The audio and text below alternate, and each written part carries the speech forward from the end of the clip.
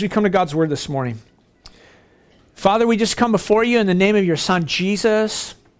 We want to sit at the feet of your Son. We want to be taught by you, Jesus. And we love the written word because it leads us to you, Jesus, the living word. And I just pray for each one here this morning, God. I just trust that your Spirit has a work that you want to do in each one of our hearts. And so we just pray, God, that you'd give us ears to hear you, that you'd give us eyes that see you, that you would open up to our hearts the wonderful things that are in your word. In Jesus' name, amen. Hey, we're coming back to the Gospel of Matthew. We've been out of this series for a little bit with me being on holidays and different events going on. And I know Heath took you guys back to a couple of the chapters in Matthew, which was awesome. But we're going to come back to chapter 12 this morning. And as we're coming here, I want to remind you that the Gospel of Matthew is different from the other Gospels in this sense that it is a book that is not written in chronological order. And so if you go through it and you're expecting certain things to happen at certain times, it's going to surprise you. Matthew is writing in logical order. He wants to tell us about the kingdom of heaven. He wants to declare to us and have us understand that Jesus is the king of the kingdom of heaven. And it was like 5 weeks ago since we've been in our series here. And so as we look back here to the end of chapter 11, it closes with these words, this invitation from Jesus that says, Come to me, all who labor and are heavy laden, and I will give you rest. Take my yoke upon you and learn from me, for I am gentle and lowly in heart, and you will find rest for your souls, for my yoke is easy and my burden is light. The offer from Jesus that we saw as we were last in this series was this: rest for the soul. Rest from the burdens of life. And as we come here now to chapter 12, the gospel writer is going to string together for us some incidents that tell us about the bitterness and the antagonism that was growing towards Jesus and the message of the kingdom. It was growing from those who felt that they were the guardians of tradition. You know, they were the doorkeepers of ritual. Those who were in charge of ceremony and tradition and making sure that the T's were crossed and the I's were dotted in terms of following the law. And that was the Pharisees. And what was being given from Jesus was an offer of rest, an offer of lightness of soul, a lightness of burden. And to understand what's going on here in chapter 12 and where we're about to go in this story from Matthew is we have to get this sense of who the Pharisees were. See, essentially, Jesus was offering for all people rest for the soul, lightness of burden. And as he gave that offer, what it did was it trampled on the toes of these religious leaders, these doorkeepers, these guardians of tradition, and it offended them. See, here's the mind of the Pharisee, and we have to understand this because I've been really pumping this idea that Matthew's gospel was written primarily to a Jewish audience, for a Jewish audience. And so here's the mind of the Pharisee in response to Jesus, who says, I'll give you rest. So give us rest. Who do you think you are? You're going to offer us rest? Don't you know who we are? We're Jews. We're a people unique in the world. Who do you think you are to offer us rest? We have the Sabbath.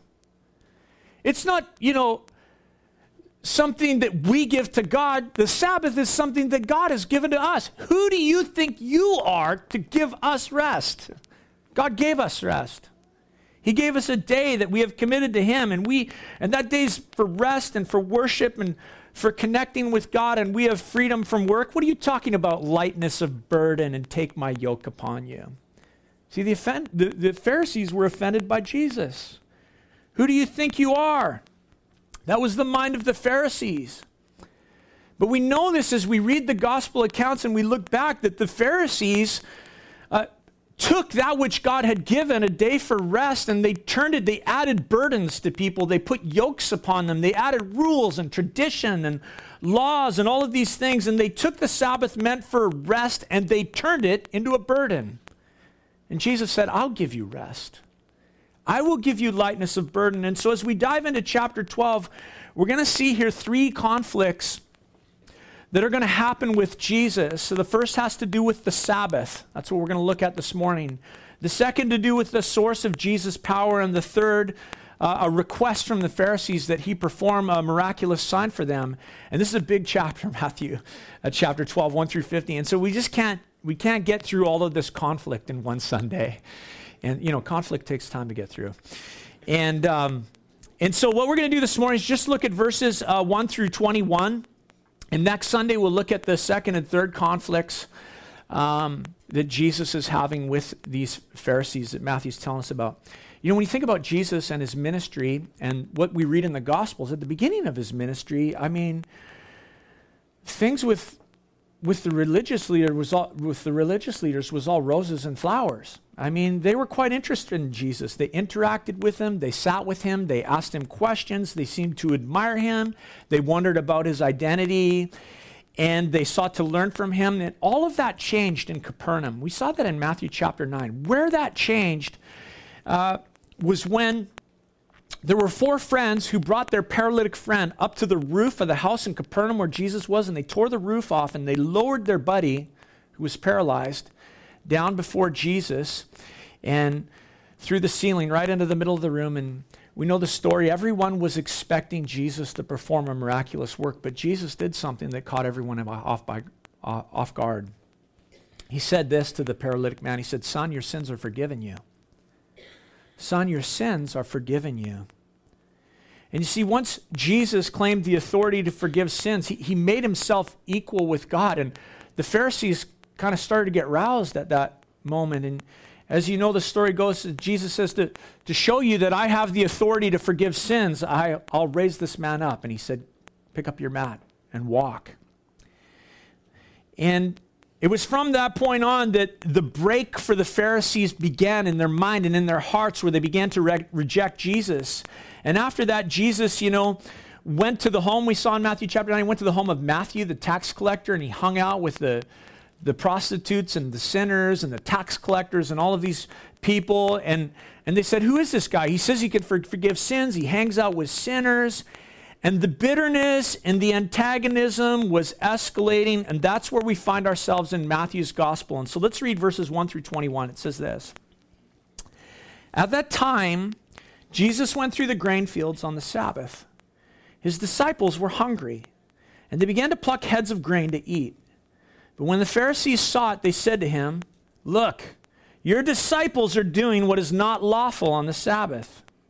He said to them, "Have you not read what David did when he was hungry, and those who were with him? How he entered the house of God and ate the bread of the presence, which it is not lawful for him to eat, nor for those who were with him, but only for the priests? Or have you not read in the law how on the Sabbath the priests in the temple profaned the Sabbath and are guiltless? I tell you, something greater than the temple is here. And if you had known what this means, I desire mercy and not sacrifice, you would have not condemned the guiltless, for the Son of Man is Lord of the Sabbath." He went on from there, and he entered their synagogue.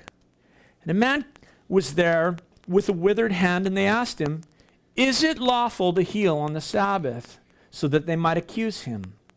He said to them, "Which of you who has a sheep, if it falls into a pit on the Sabbath, will not take hold of it and lift it out? Of how much more value is a man than a sheep? So it is lawful to do good on the Sabbath." Then he said to the man, "Stretch out your hand," and the man stretched it out, and it was restored healthy like the other. But the Pharisees went out, and they conspired against him how to destroy him.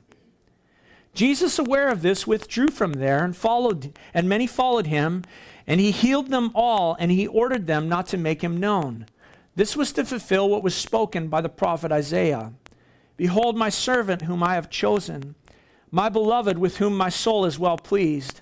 I will put my spirit upon him, and he will proclaim justice to the Gentiles. He will not quarrel or cry aloud, nor will anyone hear his voice in the streets. A bruised reed he will not break, and a smoldering wick he will not quench, until he brings justice to victory, and in his name the Gentiles will hope." Matthew recounts for us two stories that have to do with the Sabbath. The first one happens in a grain field. The second one happens in a synagogue. And before we dive into these two accounts, it's important that we note the significance of these stories, because this is why I thought we'll just look at the first conflict and not all three conflicts this morning. See, this is the issue that caused things to boil over. You have to read that in Matthew's gospel. This was the tipping point for the Pharisees. These very things that we read. We don't think necessarily much of it, but these are the things that were the tipping point. And I guess maybe as Gentiles, as people that don't come from those traditions, we could easily miss this. But the Sabbath, get this, the Sabbath was an issue so significant that for the Pharisees, they determined at this point, this was it. He's done, man. We got to destroy this guy because of the things we just read. We have to destroy him. We have to kill him. They'd been critical of him previous to this. They had struggled with him. They had struggled with some of the things they taught. They struggled with some of the things Jesus did. But when Jesus talked about the Sabbath, they said, we have to kill this guy. We have to destroy him.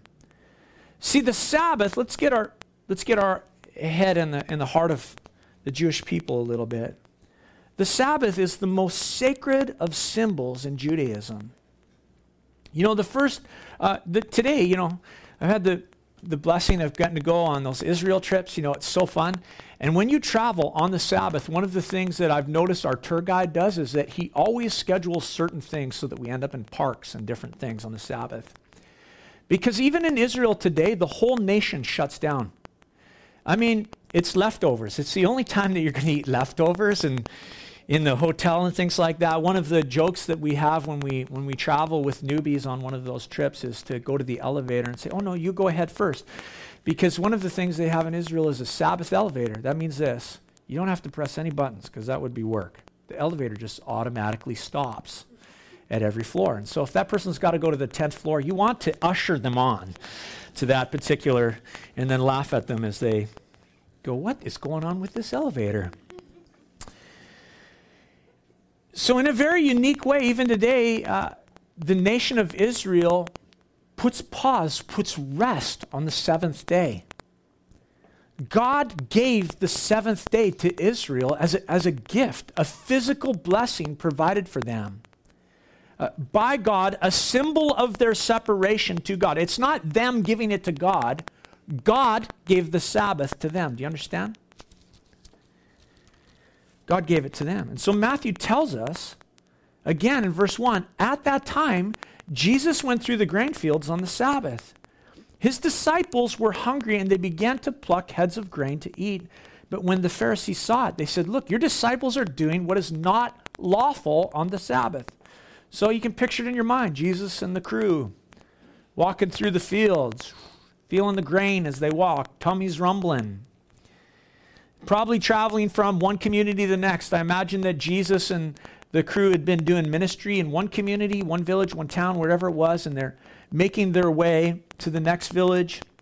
Roads were not common in those days, right? It was more footpaths, trails, and apparently this one meandered through the fields, and the disciples, as they walked, began to pluck heads of grain. They weren't stealing. So they're not breaking the law because they're stealing. This is something that was totally lawful within their culture, even today. When we've been with our guide, Avi, some of you guys know Avi. Avi will just pull over on the side of the road. He'll walk out and take an orange right off a tree, cut it up, say, here, everybody. It's just culture. You can walk and you can take, and no farmers being ripped off. This was provision within the law. And so the disciples, as they're going, are picking heads of grain. They're rubbing them in the palm of their hands, separating the wheat from the kernel and chewing on something to satisfy their hungry tummies until they can get a proper meal. But because it was the Sabbath, the Pharisees said this, hey, these guys are breaking the law. They're working. They're harvesting grain and they're separating the wheat from the chaff, and you can't work on a Sabbath. You can't do that. Now my question is, as you read this story, is what were the Pharisees doing in the field? What were they doing there? They were probably breaking their own rules. You know, the laws, the traditions said this, not biblical law, but the traditions of the leaders said, you can only walk 3,000 feet from your house on a Sabbath. You have to stay within 3,000 feet. But you know, this is the way of the Pharisee. The Pharisee will always go out of their way to find fault with others, and they'll break their own rules in that process. Isn't it true? The disciples knew that they were doing something that was contrary to the teaching of the Pharisees, but they were with Jesus. They were with Jesus, and they were probably quite aware of Jesus' attitude toward the Sabbath, and that gave them freedom as they walked to pick the grain. And besides all that, they were hungry. They were hungry. And so verse 3 says, he said to them, have you not read what David did when he was hungry and those who were with him? How he entered the house of God and ate the bread of the presence, which is not lawful for him to eat, nor for those who were with him, but only for the priests. Jesus says this, haven't you read the scriptures? You know, Matthew records 6 times that Jesus says that. And every time Jesus says that, he refers to a different place in the Old Testament. And he said to the Pharisees on this occasion, don't you know the story of David? Don't you know 1 Samuel 21? You got to love that Jesus picks like the hero of the people, King David, the most respected king, the man after God's own heart. The man who had flaws, but whom really his life was defined by his heart after God. You know, Solomon may have been magnificent, but David was the man after God's heart. So he was the ideal for the Israelites. And so you know the story. If you don't know the story, it goes like this: that David had been anointed to be the king of Israel, and while he was in the waiting process and serving the then king Saul's anger and his bitterness towards David was growing and raging. And David had a good relationship with Saul's son Jonathan. And Jonathan warned David of Saul's intentions to harm him. You remember that story? They shot the arrows, and he said, go, man, my dad he's out to get you. And so David fled, and he actually went to a town called Nob. That's funny right there. A town called Nob. I mean, think about that. How do you refer to a person from Nob? You know, Roberts Creek, we say they're creekers. What do you call a person from Nob? I guess you just refer to them as a knob. Don't mind the gumboots, that guy's a knob. Anyways, David came to Nob, and because he had left quickly, the scripture tells us that he brought no food with him, and he was hungry, and so he asked the priest for bread. And the priest said, I don't have any bread. All I have is the bread of the presence, and we're swapping it out. We're putting fresh bread before the Lord. This is consecrated holy bread. But this bread, the old bread's coming out, and it's sacred. And so David said, well, give it to me, and I'll eat it. And so David ate this bread and went on, and he was counted as guiltless for eating this bread that was only for priests to eat. And Jesus said to these guys, haven't you read that? And essentially he's saying this, don't you understand that love is more important than the law? Don't you understand that relationship is more valuable than rituals? And it's an interesting selection for Jesus for just at that time, you know, in David's story, David was the rejected king of Israel, so to speak. And in Jesus' story, what's happening here? He's being rejected. He is David. He's being rejected by these Pharisees, and I guess the question is who's playing the part of Saul in the story? But the Pharisees didn't see that. David was guiltless in what he did. Even though he did what was counted as unlawful by the technicalities of the law, by the technicalities and the traditions of the elders, ceremonial rules don't matter, Jesus is saying, when there's bodily need, when there's hunger. David and his men were legitimately hungry, and the disciples were legitimately hungry. They're not just snacking. The scripture says they were hungry. I actually went and looked up the Greek word to see. They were hungry. That's what it means. They were hungry. And, you know, the law of God is rigid, but the ceremonial ritual rules and traditions and things of men are to be flexible. And they don't matter when a person is in need. When a person is hungry, it's one of the great mistakes that the church has made over the years, right? We get concerned about the carpet, arguing about hymn books, about stupid, stupid things that don't matter when people have needs. Jesus uses another story to illustrate what he's saying here. Verse 5. Have you not read in the law on the Sabbath how the priests in the temple profaned the Sabbath and they are guiltless? See, think about it. If a priest is working on the Sabbath, he has to work. He labors. He goes about sacrificing and pouring out blood and doing the works of service so that others can worship, and the priest is counted guiltless. It was not considered Sabbath desecration because it was done as service to God. He was working for God. And the sanctity of the place and the sanctity of the work made him exempt. It was like, yeah, the rules about how far you can walk and this and that, it doesn't count for the priest because he's serving God. And I'm sure the Pharisees thought, how does that compare to you and your disciples, Jesus? We're talking about priests. We're talking about King David. We're talking about a priest serving on the Sabbath. We're talking about the king of Israel. See, that was the whole point of what Jesus was saying. See, Jesus was talking about a king himself, and he was talking about his priests, the disciples. And that's when Jesus said this. I tell you, something greater than the temple is here. Pharisees, what? We're a long ways from the temple.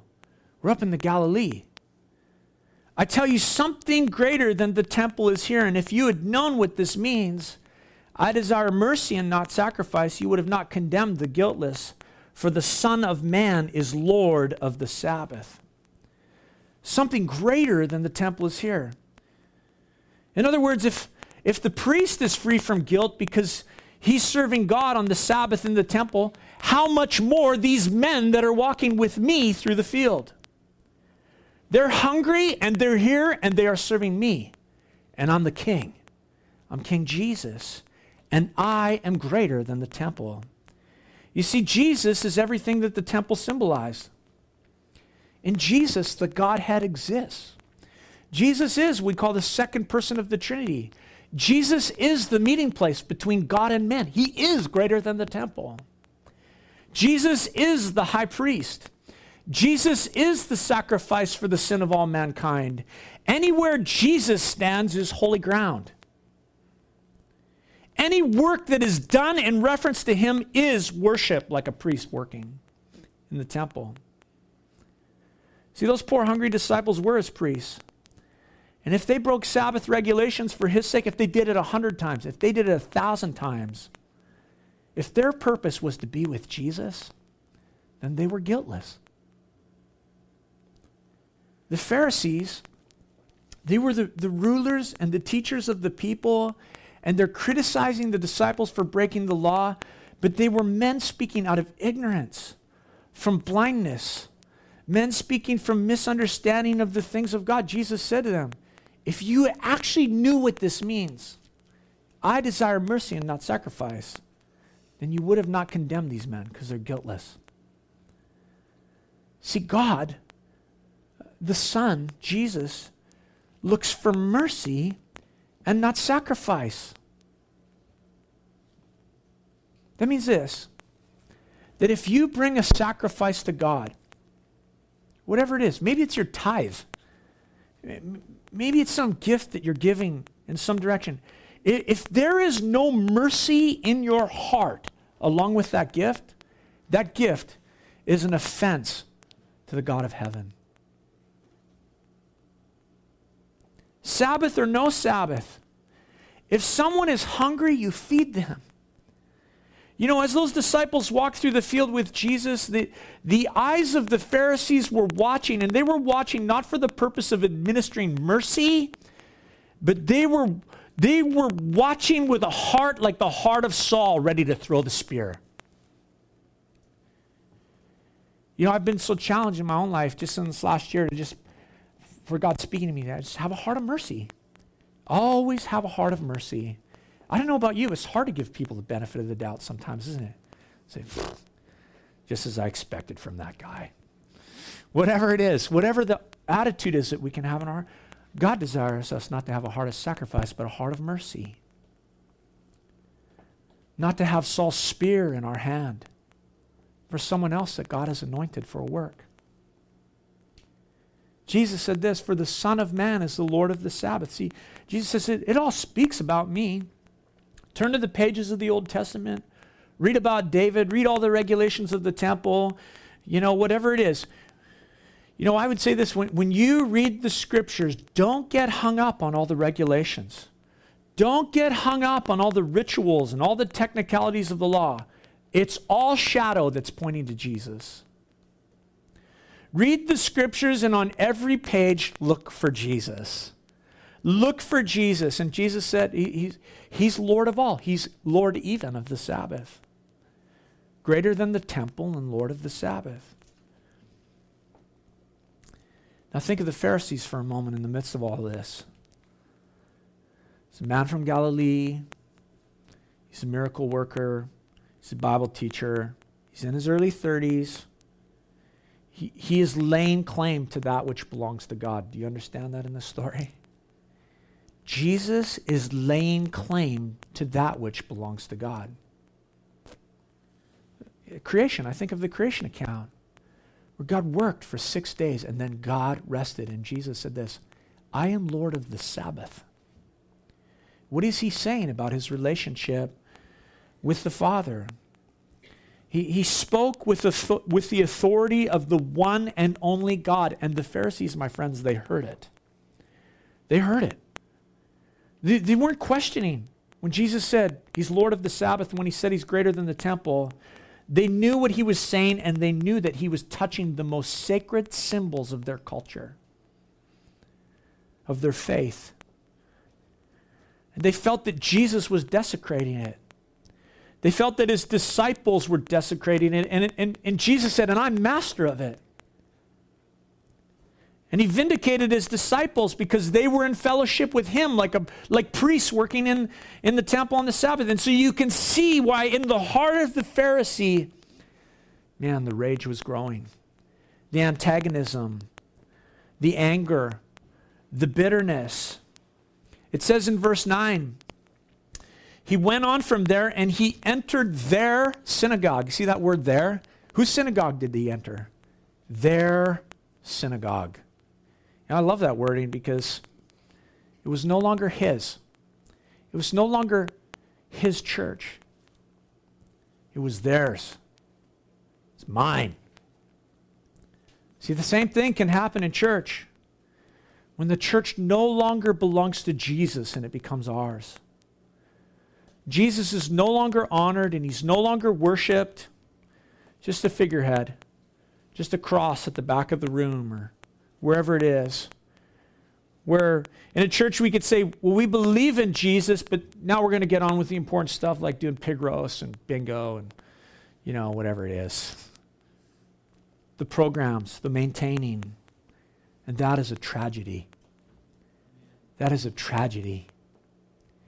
My friends, have the heart that when you come here, it's about Jesus. We're here to worship Jesus. Not my church, God forbid. Jesus' church. And even though in this story it was no longer his synagogue, Jesus still loved. Jesus still came in. Jesus still didn't give up. He kept on loving. And it says in verse 10, a man was there with a withered hand, and they asked him, is it lawful to heal on the Sabbath? So that they might accuse him. It's a setup.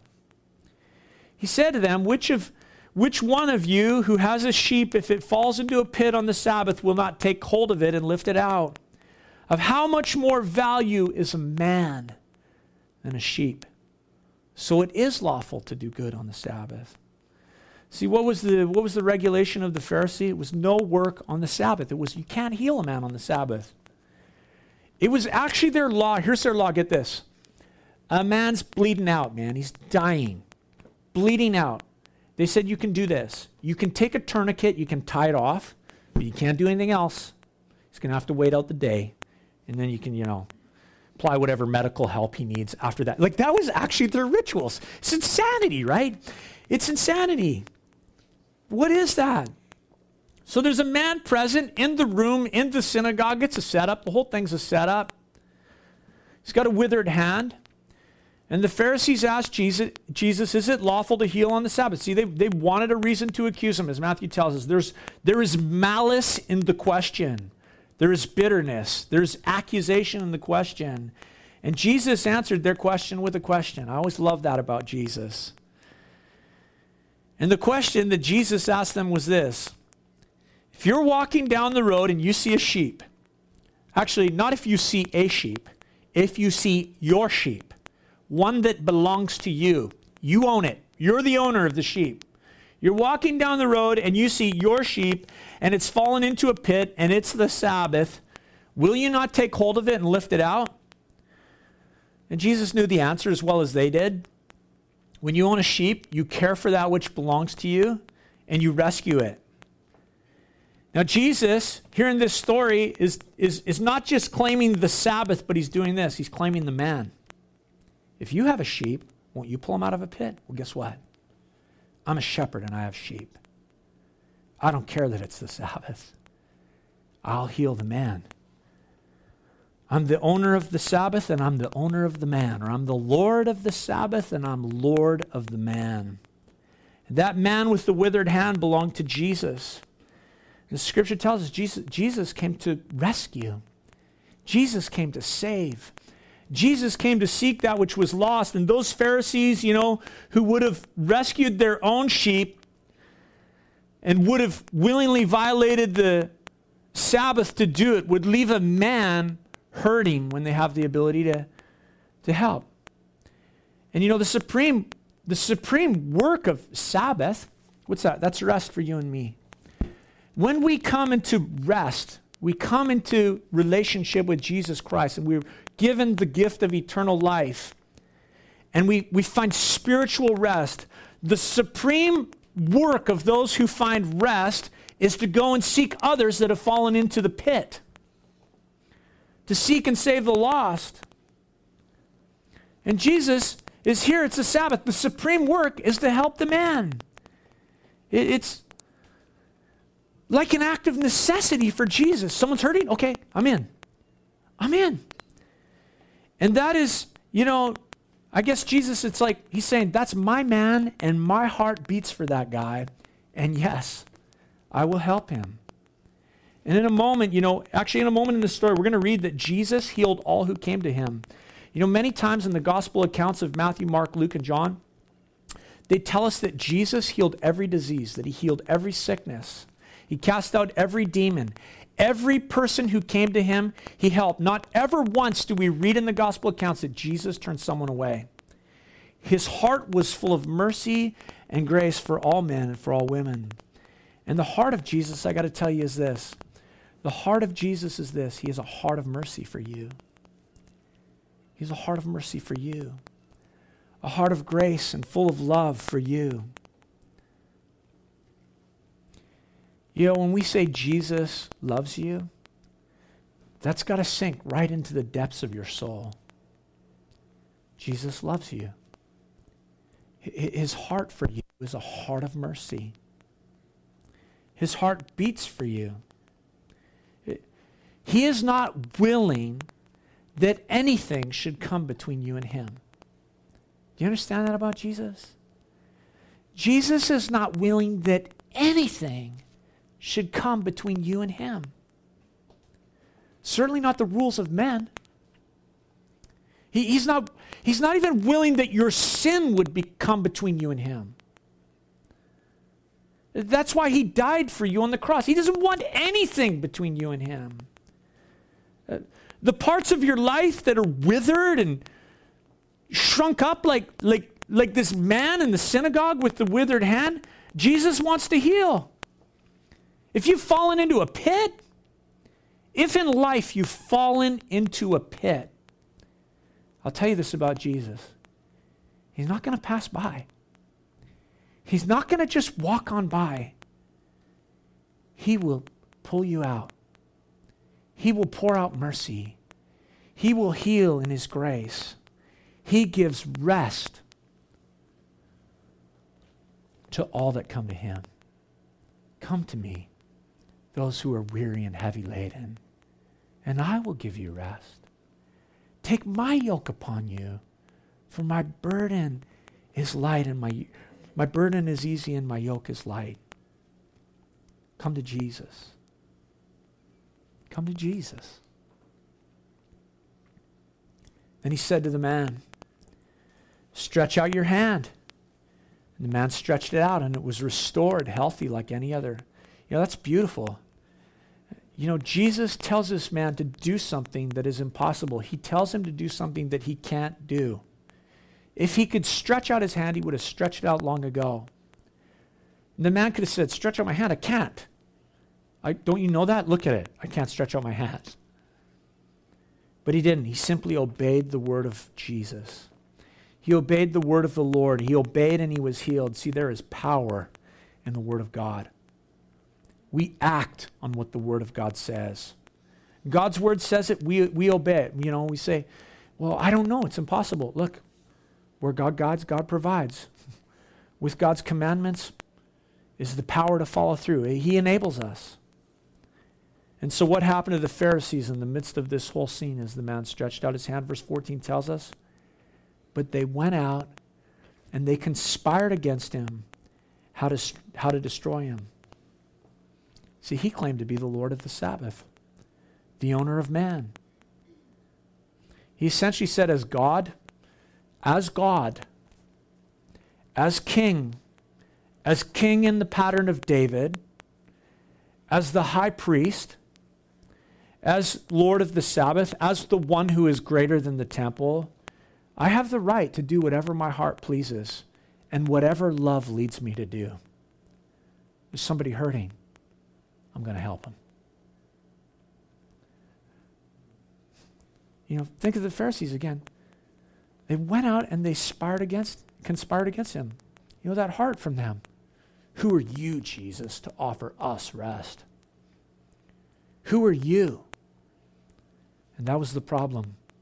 They didn't understand who he was.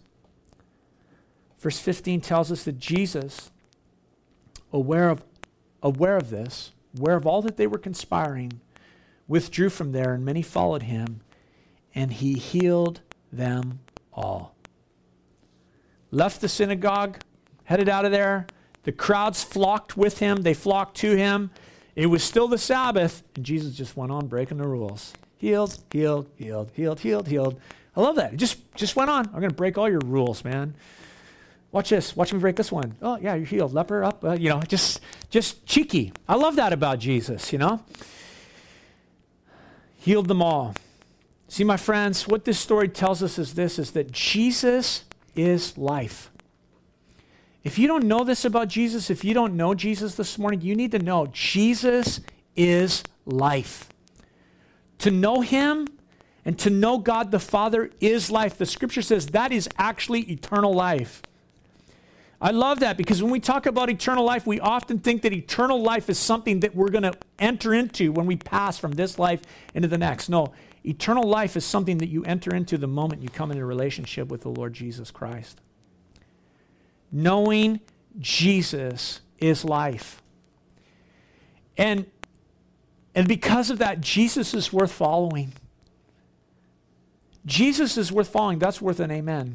Jesus is worth following. Amen?